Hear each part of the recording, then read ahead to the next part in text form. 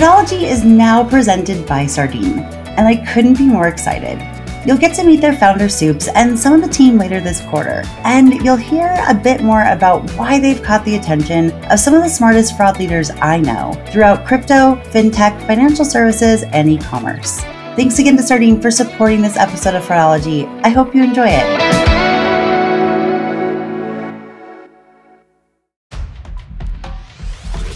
Welcome to this week's Thursday episode of the Fraudology podcast, where we dive into the science and study of online fraud from the perspective of an e-commerce fraud fighter. I'm Carice Hendrick. Welcome back to Fraudology.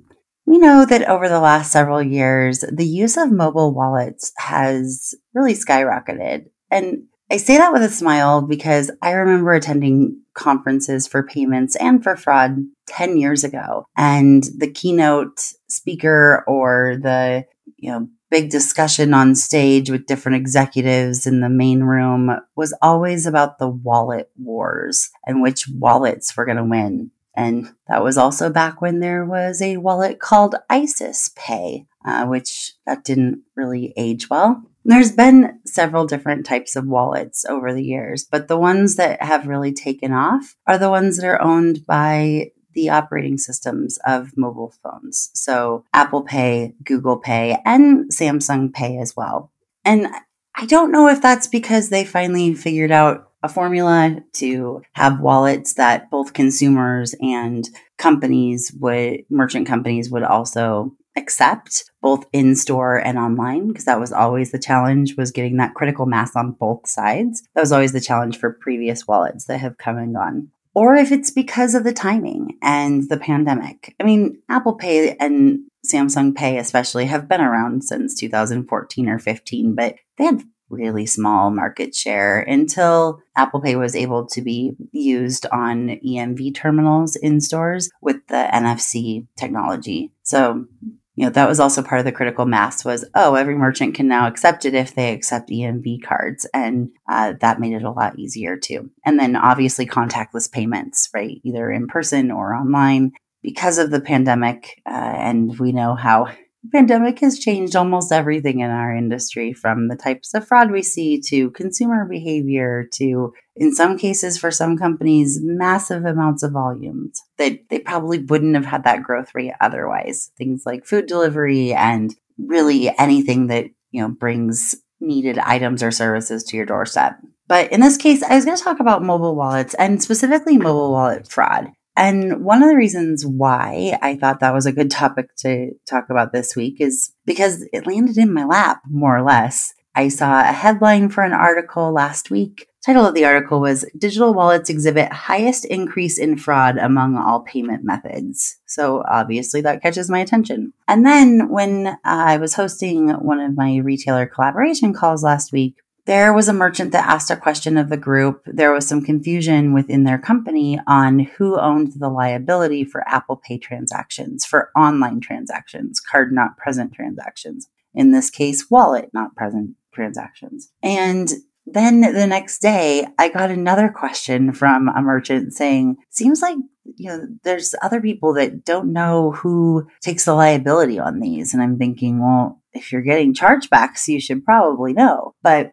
we know how all that goes and how sometimes something gets lost up in payments and they're not looking at chargebacks, or, fraud isn't looking at it. It really depends on how a company is structured. So I thought that I'd talk about digital wallets from both angles, the banking angle as well as the merchant angle. I don't really talk about it from the consumer angle, mostly because I don't really use them. My husband does for sure, but as much as I'm in technology and love the innovation piece of technology, I'm kind of a Luddite when it comes to things in my own life. I mean, I would still be writing checks if it wasn't for so much fraud. I was writing checks until a few years ago. So I don't know. I think I'm just a little old lady at heart, but I am very fascinated about tech and love to study it and enjoy learning about it. I just don't always do it in my own life. So I don't know. That's a conundrum to figure out for another day. So I thought I'd start out by reading this article, parts of this article by payments.com. And if you're not familiar with payments.com, it is spelled PYMNTS. So payments without any vowels. And I will be adding all of the links to articles that I used in today's research in the show notes. So if you want to go back and read the full articles or reference them, send them to other people, that's where they'll live. So this article starts out by saying that banks in the US report a rapid increase in fraud and fraud losses, highlighting the urgent need for newer and better anti-fraud technologies. The rise of digital banking and faster digital payment methods have made financial institutions, FIs for short, more vulnerable to increasingly sophisticated fraud and financial crime. Probably not telling you anything you don't already know, but maybe these stats are new to you. So according to a study, and the study was done by PYMTS, so this was not a sponsored article, but the study was sponsored. So, that's just something to keep in mind. The title of it is very long, this study. The title of the study is called Increasing Fraud Heightens Need for Newer, Better Technologies. And it's a collaboration between PYMNTS, so Payments Intelligence, and Hawk AI. I always want to give credit to that, especially because, we published the Fraudology benchmarking survey a few months ago, and I'm still so proud of that work and just how much progress it allowed enterprise merchants to have by just being able to benchmark their basic metrics with each other. So if it was credited in an article, I would, hope that someone would read it on a podcast. And actually, it looks like this study has a lot of interesting information. So if you work for an FI in fraud, you may really want to download this because it has a lot. It talks about a lot of different types of fraud within FIs. I'm just going to mostly focus on digital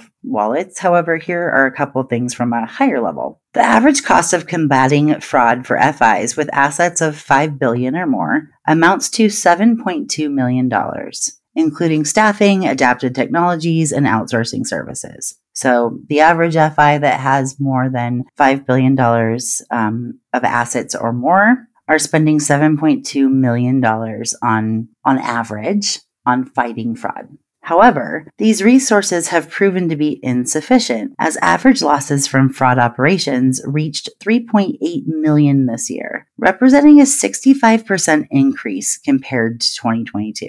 So they're spending $7.2 million to combat fraud, but they're still losing $3.8 million a year on average. And that's 65% more than banks and FIs were losing just last year. Again, probably not telling you anything that you don't already know, but if your own fraud within your bank has increased on a global scale like that, that might be a helpful statistic to share in the next meeting that you have for leadership to benchmark and explain your metrics. That as long as your fraud has not grown over 65%, you're actually in the minority and doing better than the average. It's not great news, but I think that, if you're keeping your fraud losses under 65% from last year, well, less than 65% of growth from last year, then, it's worth at least noting to your leadership that, under your strategies and under the technology and your leadership and all of that, you've been able to keep it from growing as much as it has grown for the average financial institution. So then they go into a little bit more about digital wallets. So 43% of FIs say that they have experienced a growth in fraud compared to 2022. So 43% of them, have experienced growth. So that's 65% of growth just for 43% of the banks. Wow.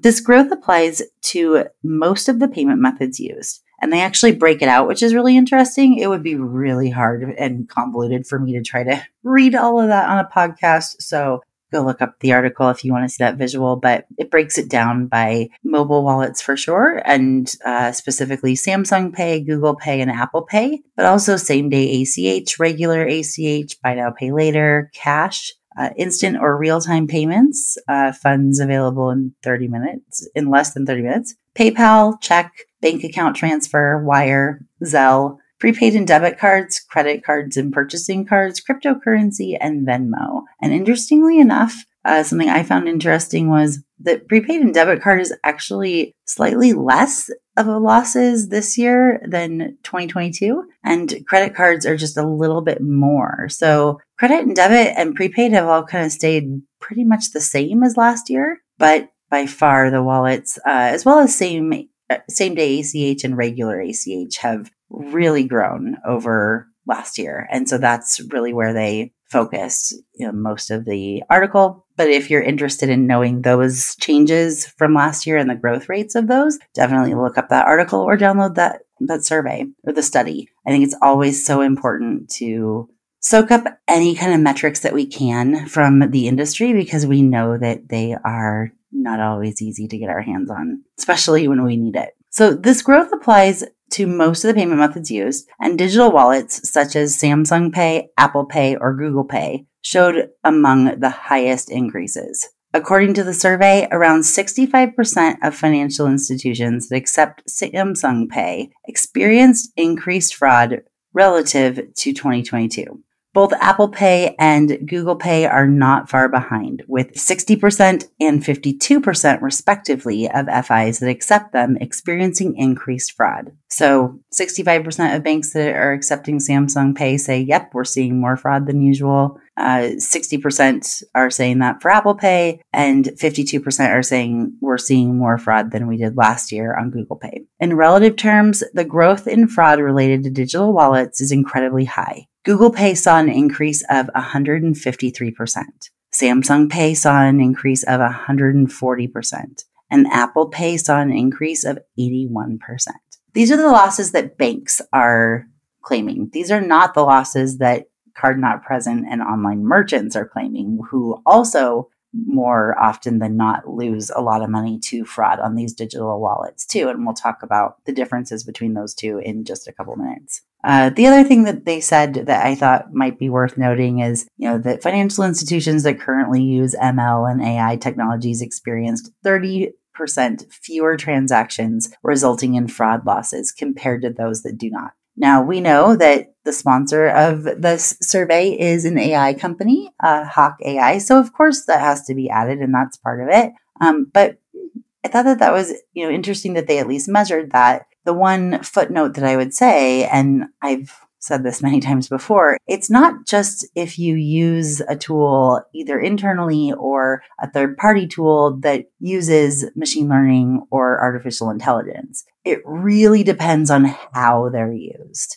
And to be honest, there's more than one company out there saying that they have machine learning or AI that they definitely do not, which is absolutely ridiculous and very frustrating. But it's important to be asking how those technologies are being used, not just that they are being used in general, because it's just like any tool, right? It's not just if you have it or not, right? If you're building a house, it's not just, oh, do you have a hammer or not have a hammer? It's how good are you with the hammer, right? How much experience do you have? What does the finished product look like? All of those things. So just like any tool, it's important to ask a lot more questions than if they have that and if they don't.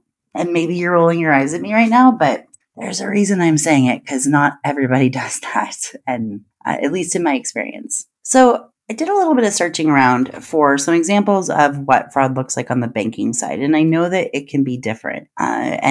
Because issuing banks they participate in Apple Pay especially, but some participate in Google Pay and Samsung Pay as well. Oftentimes, issuing banks are taking on liability in card-present transactions. There are some cases where they'll take liability in card-not-present transactions, and I'll explain that in a few minutes. But I wanted to kind of dive in a little bit to the type of fraud that's being seen, at least on the banking side. And really what it all links to is the cards that are funding the wallet. Because even though mobile wallets are technically a new payment method and a new channel, they're all being funded by credit cards. And so at the end of the day, that funding mechanism is still the same. And so the rules will still apply similarly. But also because the banks that are enabling Apple Pay, their cards to be loaded on Apple Pay, they're the issuers of those cards. They're the ones liable for that fraud if it happens in store or in some cases online. So going into this, I found an article from a few years ago that I believe still holds to be true. And I added a few other anecdotes that I know about too. So one expert in this article was quoted as saying, in this case, fraudsters have found that some issuing banks issue cards that are easier to register with stolen identity information than others. This vulnerability is made more acute because the black market for purchasing credit cards and identity information allows fraudsters to quickly look for, purchase, and test cards and identities from any bank in the world to see which ones they can exploit and which ones they can't. So essentially, a fraudster might have an Apple device and they can load other cards on it. It's not checking to see if that card is registered in their name or not. And so that's usually it. But also they're getting cards issued to them by issuers that may have more lax KYC policies than others. So it may be easier to get a card issued to a stolen identity or a synthetic identity, put that within Apple Pay, and knowing that when Apple Pay is used, especially for online, there's a lot of things that are masked. So the merchant really can't do the same verification that they can do when there's a credit card purchase. So that's why they would do that rather than just getting a stolen card and going off and using that, as the payment method. Whenever there's something in between, whether it's another entity, you're paying one entity for someone else. So, you're paying a delivery service for food at a restaurant or, whatever that is, whenever there's another step involved. And in this case, it's using your credit card to fund a wallet transaction. There's going to be less data available. It's going to be harder to identify if the whole picture, if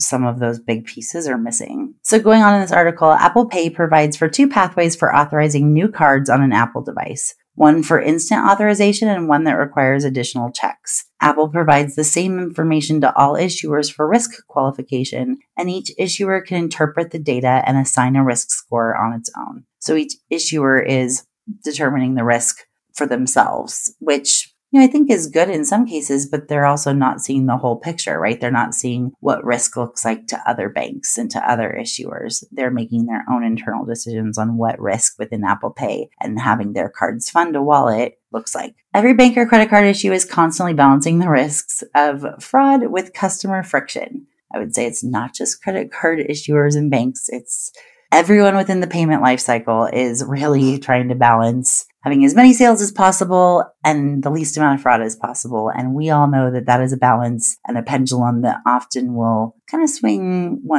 from one direction to another. It's impossible to really find that perfect balance all the time. And then this expert finishes up saying every bank has a different approach to risk and are placed at different points on that spectrum. So that's really it, right? Each bank has different approaches to risk. They have different types of consumers. They have different types of consumer behavior. They have different incentives, right? So they may offer more points for spending at specific MCC codes or something like that. Well, then they may see more risky transactions if it's on travel, or there's just every bank is different. And so it does make sense that they have their own risk profile, especially because at the end of the day, the bank is taking on the liability for a lion's share of those transactions.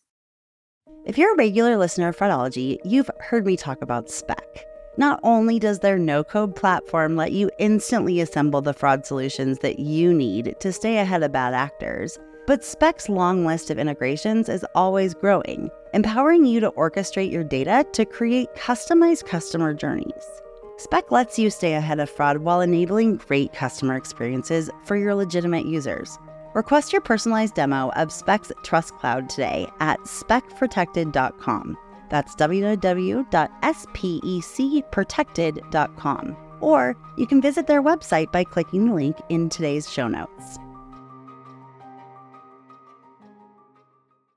So let's talk about liability for a minute. And this is something that I know has been confusing on the online merchant side, especially the last couple of weeks. And I think I kind of figured out the reason for that. Well, I think there's 2 reasons for that. So I'm not going to shame anyone for thinking that they had zero liability. I think especially because buy now, pay later, when it was a new payment method, most of them were offering zero fraud liability to encourage merchants to adopt their payment method. So I think that there are some people who just think, okay, new payment method equals no liability for us. Wouldn't that be nice? But no, not the case. Oh, I forgot to mention one thing before going into liability. As far as fraud on the banking side, when looking into Apple Pay a little bit more, I noticed that cards can be added to Apple Pay wallet as soon as they're approved. So long before that card is, sent in the mail. So a lot of times with traditional identity fraud,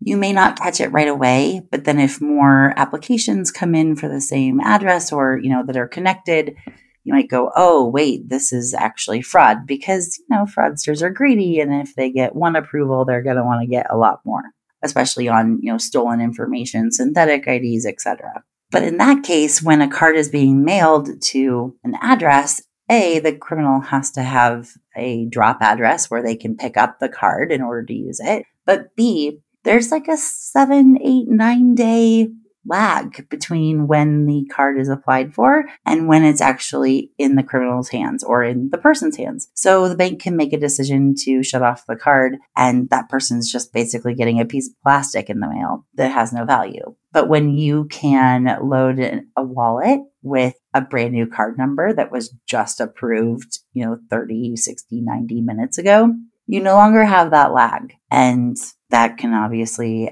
open up a lot of opportunity. Also, the criminal doesn't actually need to be receiving the card in the mail, so they can have it shipped to the victim, right? If they're stealing an identity, they can, if somebody stole my identity and they wanted to open a credit card in my name and load it to Apple Pay, to an Apple Pay wallet, they could do that very easily, and they could have the card sent to my house so that upon approval, it's, oh, well, yeah, I can verify that address. It goes to that person. So sure, it's good. Well, and in the meantime, 7 or 8, 9, 10 days later, I'm getting a card in the mail. I don't think I have an account with that bank, but already the damage has been done in my name. So that opens up a great deal amount of risk.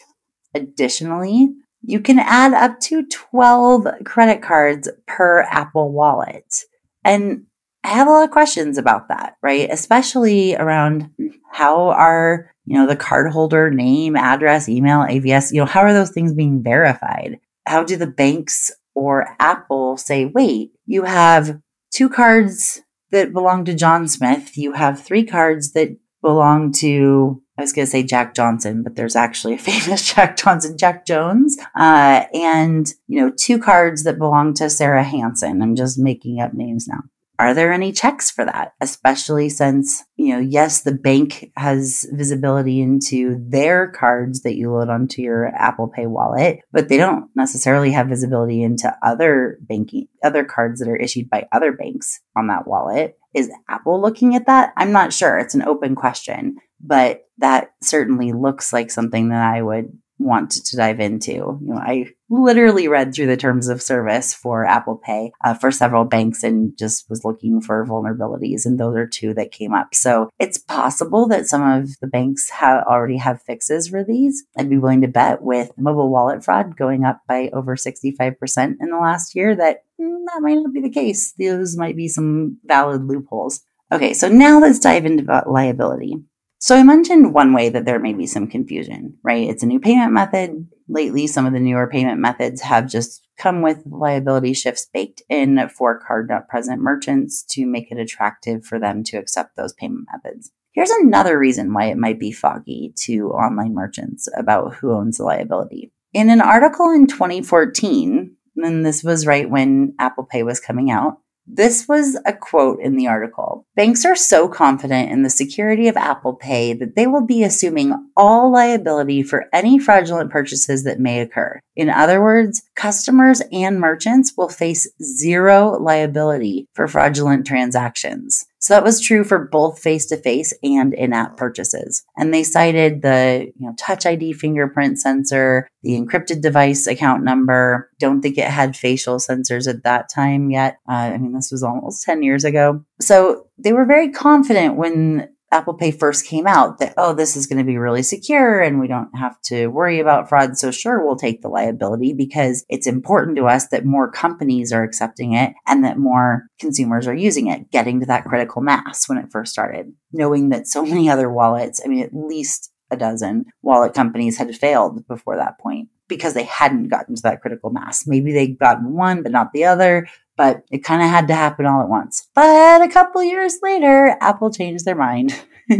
And they're like, wait. We don't want to provide liability shift on all of these. Maybe we're not as confident as we thought we were. Those are not direct quotes. That is literally just me assuming what was said in those meetings. So now what the liability shift looks like for merchants, and this is another reason why it could have been confusing, is because they do take liability on some credit cards, on some wallet transactions that are funded by one card brand, but not the other, one major card brand and not the other.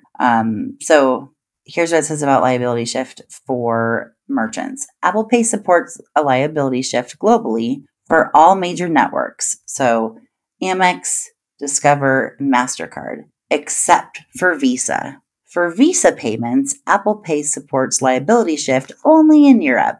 That would probably explain why so many merchants have even had so much fraud on Apple Pay lately that they've been added to the chargeback monitoring programs, that it's only Apple Pay transactions funded by Visa. If I was a conspiracy theorist, I might say, oh, well, if Apple Pay or the issuing banks don't have liability on that, they may not be looking at it or scrutinizing it as much. I don't know if that's true or not, but I know the outcomes, right? I know that online merchants are seeing a significant spike in Apple Pay transactions funded by Visa. And I know that Apple Pay does not provide a liability shift to merchants on Visa transactions outside of Europe.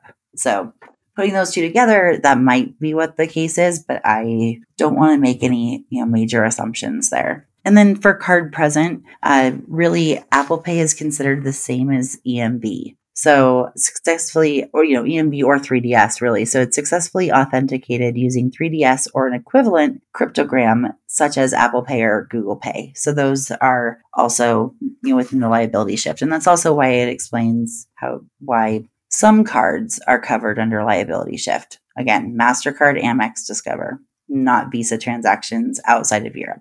And as I said, that is where all the fraud is for online merchants, at least right now.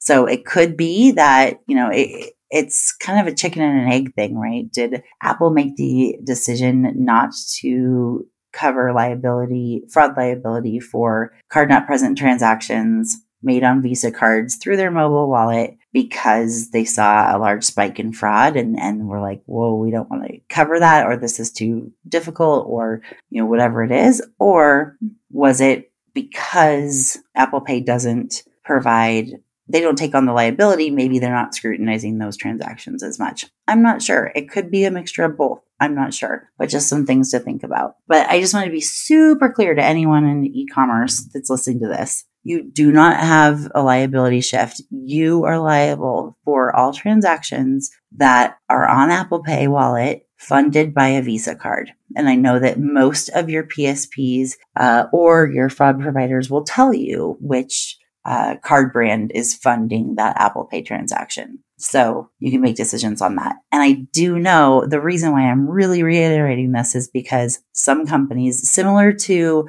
when Buy Now, Pay Later was very popular and there was a liability shift there. And I know I did an episode on that a little over a year ago where merchants had made the decision not to put any Buy Now, Pay Later transactions through their fraud system, because they'd incur charges for that, per transaction charges to run through the fraud system. And their thinking was, well, we're not liable for the chargebacks and we're sure that the Buy Now, Pay Later company is running fraud checks. So why would we do it twice? But then that opened up a whole different type of fraud with whitelisting fraud and other types of things like that. So that's kind of what happened here too, is for merchants who thought, okay, all transactions that are card not present made on Apple Pay wallets, we're not liable for them. So why would we pay for our fraud provider to take a look at them and assess the risk? Especially if Apple has the liability, they probably are the ones who are running checks on it. Why should we do it twice? Well, those merchants I know that made that decision not to run any Apple Pay transactions through their fraud system,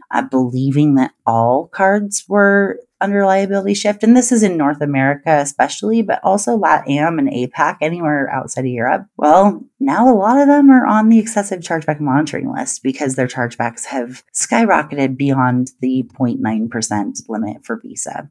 So that's really why I want to emphasize that, is if you are a merchant who believed that all cards were covered under the liability shift, and so you weren't running your transactions through a fraud provider, highly recommend changing that as soon as you can. And this probably won't be surprising, but while we're talking about liability, consumers still have zero fraud liability. And because the funding mechanism behind Apple wallets and Apple Pay wallets are still credit cards, that still opens up a significant amount of opportunity for first-party fraud, or what people often call friendly fraud. So your Face ID or your fingerprint ID have verified that you are the one making the purchase. You make a purchase online, you get the item, you get your credit card statement and go, oh, no, I don't want to pay for that. Or, there was something wrong with this and I don't really feel like calling the merchant. I mean, who likes to call anyone these days? So I'm just going to call my bank and they'll give me my money back because they're so generous. Well, that will turn into a fraud chargeback more or less because of several reasons that I have mentioned so many times when we talk about friendly fraud chargebacks. But just to highlight them, one of them is that the fraud chargeback is the easiest one for banks to file. There's no gating factor. There's no requirement for cardholders to even say, my card was out of my possession or I didn't actually make this purchase. So sometimes cardholders will call something fraud when they think that maybe the merchant did something wrong. But really what the true use case and what should really be happening for fraud reason code chargebacks is making sure that the cardholder didn't participate in the transaction. Not only were they not the ones that made the purchase, but someone in their household or that they know personally didn't make the purchase with or without their consent. So that's, the biggest one. But it's really just because of that, the fraud reason code has become a massive catch-all. And when doing analysis with some of my clients for chargeback analysis, we'll often find, depending on the type of merchant and the average order value and so many other things, we'll find that 40 to 60% of the chargebacks they're receiving with the fraud reason code are not truly fraud. We can verify that the cardholder participated in that transaction in one way or another. Sometimes it's the fact that the cardholder has used that card before multiple times and not had an issue, but they're having an issue this time and they're claiming fraud. So that has been a big challenge for merchants as well, when looking at the excessive chargeback monitoring program for, that are caused by Apple Pay transactions. And I'm picking on Apple Pay, but really, I should say that Google Pay and Samsung Pay are set up very similarly. So I probably should have said that earlier, but they're all set up very similarly, except for that Apple Pay is really works with the banks a lot. So banks are taking on more of a risk than Google itself or Samsung itself. But most everything else is, true in that regard. So I was going to read one thing just kind of about kind of the secure payments technology that I mentioned earlier as far as EMV and all that. And this is an article actually from Square about the liability shift on their blog for people who use them for payment processing. And this portion says contactless payments are authenticated payments, meaning they're extremely secure and have very low fraud risk. In a contactless payment like Apple Pay, your payments details are dynamically encrypted through a technology called tokenization, which makes it near impossible for fraudsters to hack. They're also protected by Apple's fingerprint technology, Touch ID, or Face ID. So even if someone were to steal your phone, they wouldn't be able to get at your mobile wallet. This is all true, except for if cards are issued in other people's names or card numbers are stolen and are one of 12 cards that can be put on each Apple Pay account. So yes, it's difficult for people to steal your actual Apple Pay wallet, but they can still steal the funding mechanism behind it. So just, clarifying that from this article. Apple Pay and other contactless payments are just as secure as EMV transactions and leagues more secure than magnetic stripe transactions. That's not surprising, but take a fraction of time to process. They're also extremely convenient since they're all through your mobile device, and this is in the article, which is pretty much like an extra appendage these days. I'm rolling my eyes too, guys. It's okay. As EMV adoption picks up and people start to experience its lag time, contactless payment adoption will likely accelerate. And there's also this thing called COVID-19 and a pandemic that will also make it accelerate even faster. I added that part. This is a trend we've seen in countries that have adopted EMV as a standard. So in short, the liability shift can seem complicated, but doesn't need to be scary. Hopefully, this has guided you, whatever, but don't need to read the rest. But that's mostly for card present merchants and really to educate, small and medium businesses that use Square. I mean, I know there are several large companies that do also, but I think, just reading the rest of this article, that was really who the audience was. But I thought it was interesting to know that they kind of count that as EMV, but it's processes faster. So, for people that have a chip card and they're like, oh my goodness, this takes forever, and they can't tap yet, because I know everywhere else in the world you can tap their cards. The US, some of my cards can, some of them can't. And I know that's true for everyone. So we're still catching up slowly. I mean, regardless of what the US thinks, we are always 5 to 10 years behind when it comes to payments than the rest of the world. At least it sure seems like that anyway. So just kind of summing this up, I did want to talk a little bit about chargebacks themselves through Apple Pay, because there seems to be some discrepancy, or maybe not a discrepancy, but just there seems to be a debate between different types of merchants, whether it's based on size or your MCC code or whatever that is, or your AOV, where some merchants are saying it's easier to dispute Apple Pay chargebacks, and they're also saying that they win more. And there's others that are saying that they don't. So I'll include that article in the show notes. I'll highlight just a couple things. There are conflicting reports about how chargebacks are being received through the Apple Pay platform. Some merchants are seeing lower chargeback rates on Apple Pay and greater success in the representment process. Others are finding that Apple Pay seems to attract friendly fraudsters and that chargebacks on the platform are harder to fight and win. Both perspectives may be right. There are other variables in play, such as merchant policies, industry expectations, customer attitudes. I would add on the MCC code, the average order value, the size of the company, the type of customer they have, just so many different variables there. But there were 2 studies that were quoted in this article that I thought were interesting. So one says, according to the payment processor Pay Near Me, which I believe is, relatively small, at least if we're talking about enterprise payment processing, their internal data reveals that their clients have been experiencing 25% lower chargeback rates over an Apple Pay compared to traditional credit card transactions. They also noticed that when Apple Pay transactions are disputed and the merchant fights back, their win rate is quite impressively 7 times higher than the typical chargeback representment. That's pretty incredible. But their analysis points to several possible explanations, and I have a couple of ideas as well. Some of their possible explanations are, that this company acknowledges that their sample size is small and that the experience of their clients don't necessarily reflect what's going on in the wider world of payments. I also would say that they're smaller merchants, more or less, than enterprise, and so they're going to have different results. But also, they may not be the companies that are targeted for Apple Pay fraud right now. We know from lots of experience that the bigger the brand, the bigger the marketing budget, the bigger the resale value of the items that you're selling, the bigger the target you're going to be for fraud. And if the majority of companies that this particular payment processor is looking at are smaller, lesser known companies with smaller marketing budgets, and maybe they're not known about, or maybe their products aren't really considered valuable on secondary markets, then they may not have as many chargebacks, and they may have their chargebacks may be easier to win. So, there's some caveats there, but I still thought that was interesting statistics. Like I said, whenever I can find statistics about fraud or chargebacks, and as long as they make, some credible sense, I want to share them, because I do think that they hold value,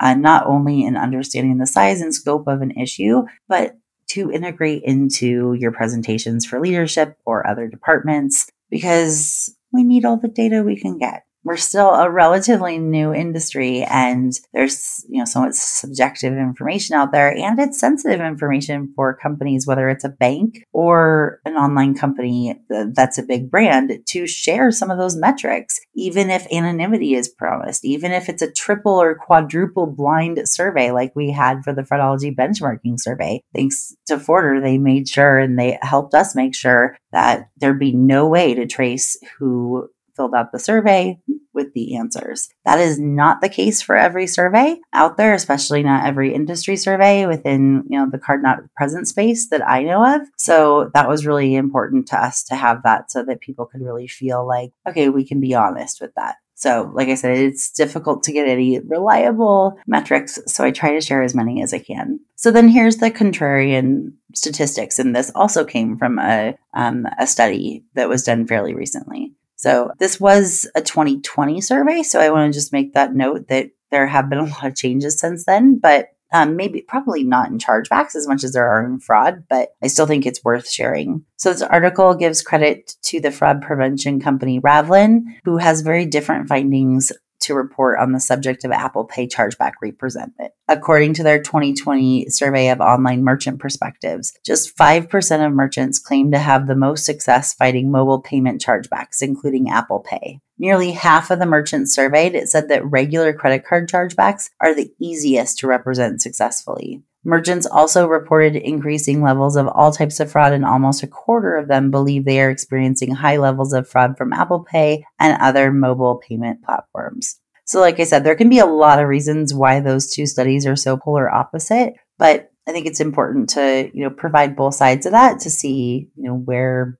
your organization fits. I can say anecdotally, in speaking with the large brands that I talk to on a regular basis, they are seeing a pretty steep increase in fraud chargebacks and disputes filed through Apple Pay transactions. And again, Visa transactions outside of Europe are not covered under the liability shift for Apple Pay, therefore the merchant needs to do it. And one other thing I'll note for merchants, with wallet transactions in general, whether it's Google Pay, Samsung Pay, Apple Pay, or any of the other pays that came before them, whenever there's a transaction that's done by a second party, that first party that's getting all that data is usually the one that has the most information to run the fraud checks, right? So in this case, because the issuer has the card, Apple Pay has the relationship with the wallet, they know the types of transactions this user does and everything else, as well as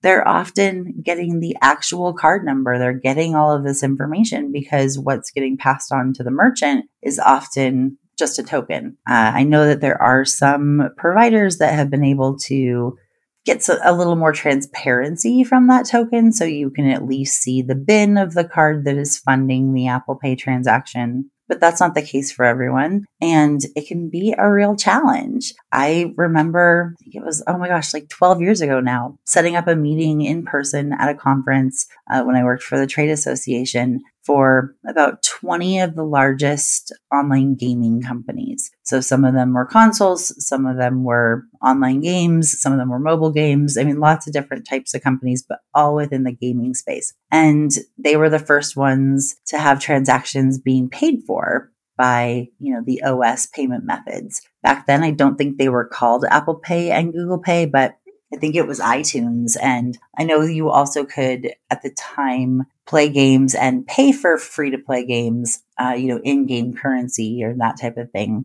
You could pay for them within some social media companies too. So we had a couple of separate meetings, one with the people at iTunes at the time, one with people at Google, and then another one with people at the largest social media company that was able to do that. And really what was happening, and the biggest challenge that these fraud leaders were having for these gaming companies, was that they would have a user that would commit fraud on their site, and they would kick them out. They would put them on their negative list, right? We got too many chargebacks from you, or maybe it was inappropriate use of the game, or, talking badly, harassing people within the game, whatever it was, they would ban people from using their game. But then those same people could come in through essentially a side door, through their phone, through their operating system, through those rails, and make transactions and everything else. And they had no way at the time to be able to loop, oh, that's the person who we put on our negative list, because they were barely getting any information. I know that Apple and Google, especially, I'm not as familiar with Samsung Pay, but I know that Apple and Google have worked hard to provide as much transparency as they feel comfortable with, while also honoring privacy to merchants, especially when they have the liability to say, hey, here's some information about this person. Because at first they weren't even getting email address. And so that was really why we set up the call or the meeting in person was, hey, we just want you to understand this other side. And then we'd like to understand your perspective and what do you have access to and how, is there a separate API we can get so that we can get more, data rich information about these transactions? Because even then, the merchants were liable. They couldn't see any of the data about the transactions. They couldn't link them to any negative lists before, but they were still liable for those chargebacks. And so I do think that we've come a fairly long way since then, and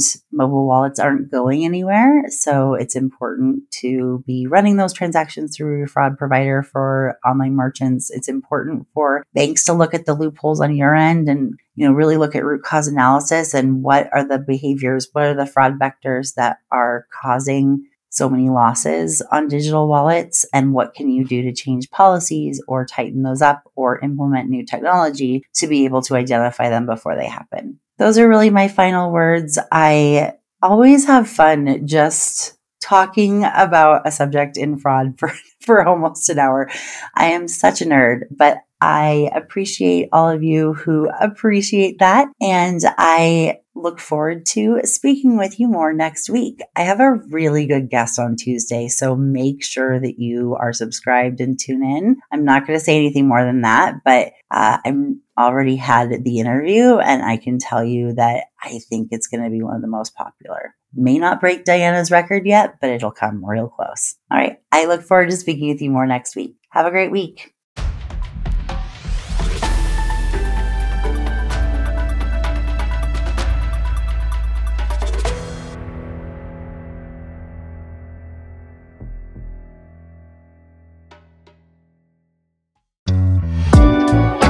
Thank you again to Sardine for sponsoring this episode of Fraudology and for supporting information sharing and collaboration across the FraudFighter ecosystem.